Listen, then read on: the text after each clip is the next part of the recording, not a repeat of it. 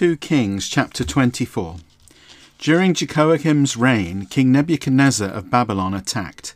Jehoiakim was his subject for 3 years, but then he rebelled against him. The Lord sent against him Babylonian, Syrian, Moabite, and Ammonite raiding bands. He sent them to destroy Judah, just as in the Lord's message that he had announced through his servants the prophets. Just as the Lord had announced, he rejected Judah because of all the sins that Manasseh had committed. Because he killed innocent people and stained Jerusalem with their blood, the Lord was unwilling to forgive them. The rest of the events of Jehoiakim's reign and all the accomplishments are recorded in the scroll called the Annals of the Kings of Judah. He passed away, and his son Jehoiakim replaced him as king. The king of Egypt did not march out from his land again, for the king of Babylon conquered all the territory that the king of Egypt had formerly controlled between the stream of Egypt and the Euphrates River. Jehoiakim's reign over Judah. Jehoiakim was 18 years old when he became king, and he reigned 3 months in Jerusalem. His mother was Nehushta, the daughter of Elnathan from Jerusalem. He did evil in the sight of the Lord, as his ancestors had done. At that time the generals of King Nebuchadnezzar of Babylon marched to Jerusalem and besieged the city. King Nebuchadnezzar of Babylon came to the city while his generals were besieging it. King Jehoiakim of Judah, along with his mother, his servants, his officials, and his eunuchs, surrendered to the king of Babylon. The king of Babylon, in the 8th year of his reign, took Jehoiakim prisoner. Nebuchadnezzar took from there all the riches and the treasuries of the king's temple and the royal palace. He removed all the gold items that King Solomon of Israel had made for the Lord's temple, just as the Lord had warned. He deported all the residents of Jerusalem, including all the officials and all the soldiers, 10,000 people in all. This included all the craftsmen and those who worked with metal. No one was left except for the poorest among the people of the land. He deported Jehoiakim from Jerusalem to Babylon, along with the king's mother and wives, his eunuchs, and high-ranking officials of the land. The king of Babylon deported to Babylon all the soldiers, there were 7,000, as well as 1,000 craftsmen and metal workers. These included all the best warriors. The king of Judah made Mattaniah, Jehoiakim's uncle, king in Jehoiakim's place.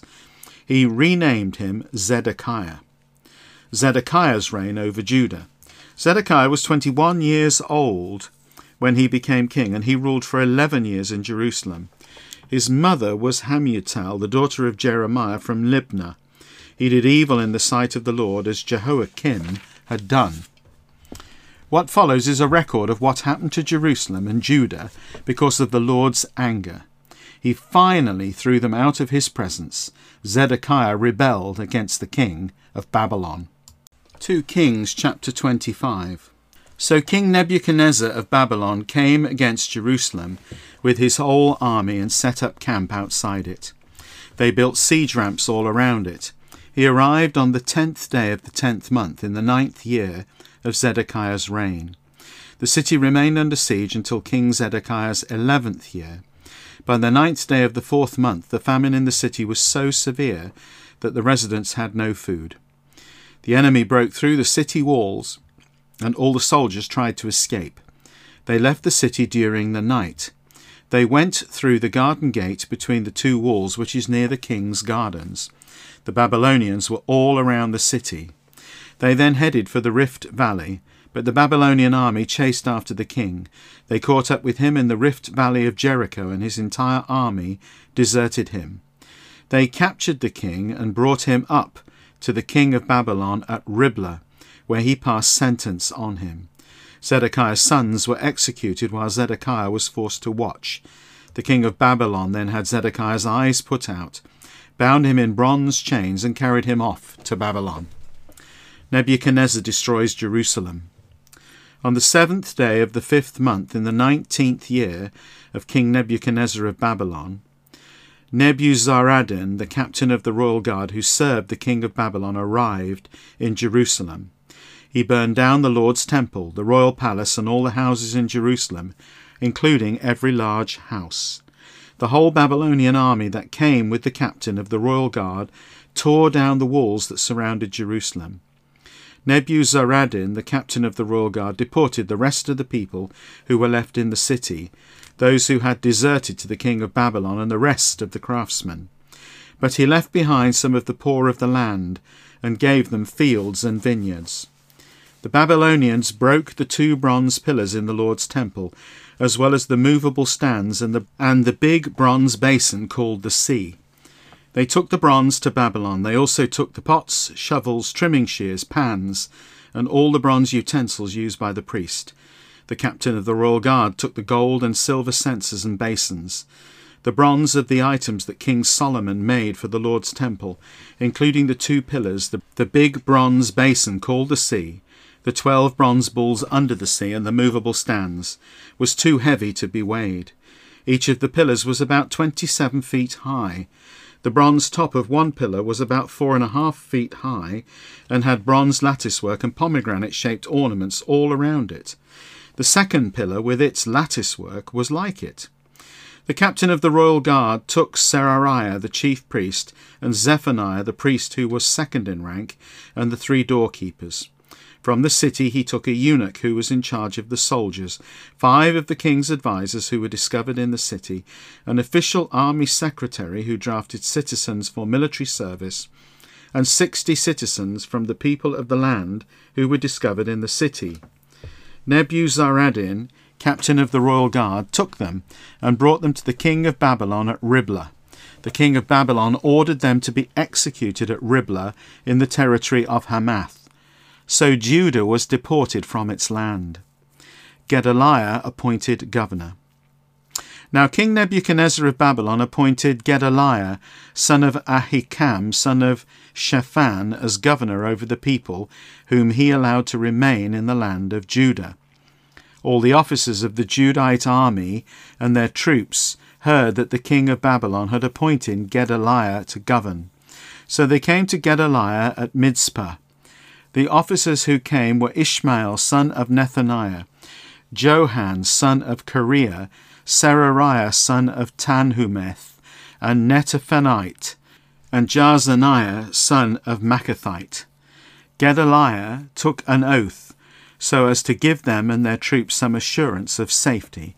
He said, "You don't need to be afraid to submit to the Babylonian officials. Settle down in the land and submit to the king of Babylon. Then things will go well for you." But in the 7th month, Ishmael, son of Nethaniah, son of Elishama, who was a member of the royal family, came with 10 of his men and murdered Gedaliah, as well as the Judeans and Babylonians who were with him in Mizpah. Then all the people, from the youngest to the oldest, as well as the army officers, left for Egypt, because they were afraid of what the Babylonians might do. Jehoiachin in Babylon. In the 37th year of the exile of King Jehoiachin of Judah, on the 27th day of the 12th month, King Evil-Merodach of Babylon, in the 1st year of his reign, pardoned King Jehoiachin of Judah and released him from prison. He spoke kindly to him and gave him a more prestigious position than the other kings who were with him in Babylon. Jehoiachin took off his prison clothes and ate daily in the king's presence for the rest of his life. He was given daily provisions by the king for the rest of his life, until the day he died. 2 Chronicles chapter 36. Jehoahaz's reign. The people of the land took Jehoahaz, son of Josiah, and made him king in his father's place in Jerusalem. Jehoahaz was 23 years old when he became king, and he reigned 3 months in Jerusalem. The king of Egypt prevented him from ruling in Jerusalem and imposed on the land a special tax of 100 talents of silver and a talent of gold. The king of Egypt made Jehoahaz's brother Eliakim brother over Judah and Jerusalem, and changed his name to Jehoiakim. Necho seized his brother Jehoahaz and took him to Egypt. Jehoiakim's reign. Jehoiakim was 25 years old when he became king, and he reigned for 11 years in Jerusalem. He did evil in the sight of the Lord. King Nebuchadnezzar of Babylon attacked him, bound him with bronze chains, and carried him away to Babylon. Nebuchadnezzar took some of the items in the Lord's temple to Babylon and put them in his palace there. The rest of the events of Jehoiakim's reign, including the horrible sins he committed and his shortcomings, are recorded in the scroll of Kings of Israel and Judah. His son Jehoiachin replaced him as king. Jehoiachin's reign. Jehoiachin was 18 years old when he became king, and he reigned 3 months and 10 days in Jerusalem. He did evil in the sight of the Lord. At the beginning of the year, King Nebuchadnezzar ordered him to be brought to Babylon, along with the valuable items in the Lord's temple. In his place, Nebuchadnezzar made Jehoiachin's relative Zedekiah king over Judah and Jerusalem. Zedekiah's reign. Zedekiah was 21 years old when he became king, and he ruled for 11 years in Jerusalem. He did evil in the sight of the Lord his God. He did not humble himself before Jeremiah the prophet, the Lord's spokesman. He also rebelled against King Nebuchadnezzar, who made him vow allegiance in the name of God. He was stubborn and obstinate and refused to return to the Lord God of Israel. All the leaders of the priests and the people became more unfaithful and committed the same horrible sins practiced by the nations. They defiled the Lord's temple, which he had consecrated in Jerusalem. The Babylonians destroyed Jerusalem. The Lord God of their ancestors continually warned them through his messengers, for he felt compassion for his people and his dwelling place. But they mocked God's messengers, despised his warnings, and ridiculed his prophets. Finally, the Lord got very angry at his people, and there was no one who could prevent his judgment. He brought against them the king of the Babylonians, who slaughtered their young men in their temple. He did not spare young men or young women, or even the old and aging. God handed everyone over to him. He carried away to Babylon all the items in God's temple, whether large or small, as well as what was in the treasuries of the Lord's temple and in the treasuries of the king and his officials. They burned down God's temple, tore down the wall of Jerusalem. They burned all its fortified buildings and destroyed all its valuable items. He deported to Babylon all who escaped the sword. They served him and his sons until the Persian kingdom rose to power. This took place to fulfill the Lord's message spoken through Jeremiah, and lasted until the land experienced its sabbatical years. All the time of its desolation the land rested in order to fulfill the 70 years. Cyrus allows the exiles to go home. In the first year of King Cyrus of Persia, in fulfillment of the Lord's message spoken through Jeremiah, the Lord motivated King Cyrus of Persia to issue a proclamation throughout his kingdom, and also to put it in writing. It read, "This is what King Cyrus of Persia says. The Lord God of heaven has given me all the kingdoms of the earth. He has appointed me to build a temple for him in Jerusalem, which is in Judah. Any one of his people among you may go up there, and may the Lord his God be with him." Psalm 126, a song of ascents. When the Lord restored the well-being of Zion, we thought we were dreaming. At that time we laughed loudly and shouted for joy. At that time the nations said, "The Lord has accomplished great things for these people." The Lord did indeed accomplish great things for us. We were happy. O Lord, restore our well-being, just as the streams in the arid south are replenished. Those who shed tears as they plant will shout for joy when they reap the harvest. The one who weeps as he walks along, carrying his bag of seed, will certainly come in with a shout of joy, carrying his sheaves of grain. 1 Peter chapter 3, Wives and Husbands. In the same way, wives, be subject to your own husbands. Then even if some are disobedient to the word, they will be won over without a word by the way you live, when they see your pure and reverent conduct.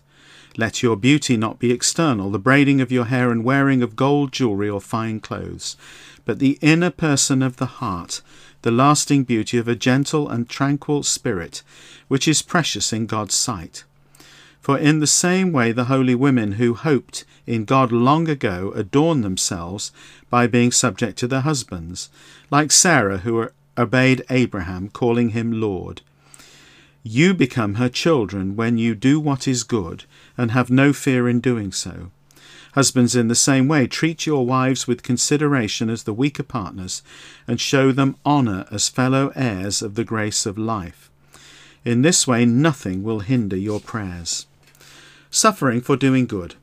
Finally, all of you be harmonious, sympathetic, affectionate, compassionate, and humble. Do not return evil for evil or insult for insult, but instead bless others, because you were called to inherit a blessing. For the one who wants to love life and see good days must keep his tongue from evil and his lips from uttering deceit. And he must turn away from evil and do good. He must seek peace and pursue it. For the eyes of the Lord are upon the righteous, and the ears are open to their prayer. But the Lord's face is against those who do evil. For who is going to harm you if you are devoted to what is good? But in fact, if you happen to suffer for doing what is right, you are blessed. Do not be terrified of them or be shaken. But set Christ apart as Lord in your hearts, and always be ready to give an answer to anyone who asks about the hope you possess. Yet do it with courtesy and respect, keeping a good conscience, so that those who slander your good conduct in Christ may be put to shame when they accuse you. For it is better to suffer for doing good, if God wills it, than for doing evil. Because Christ also suffered once for sins, the just for the unjust, to bring you to God, by being put to death in the flesh, but by being made alive in the Spirit. In it he went and preached to the spirits in prison. After they were disobedient long ago, when God patiently waited in the days of Noah as an ark was being constructed. In the ark a few, that is 8 souls, were delivered through water.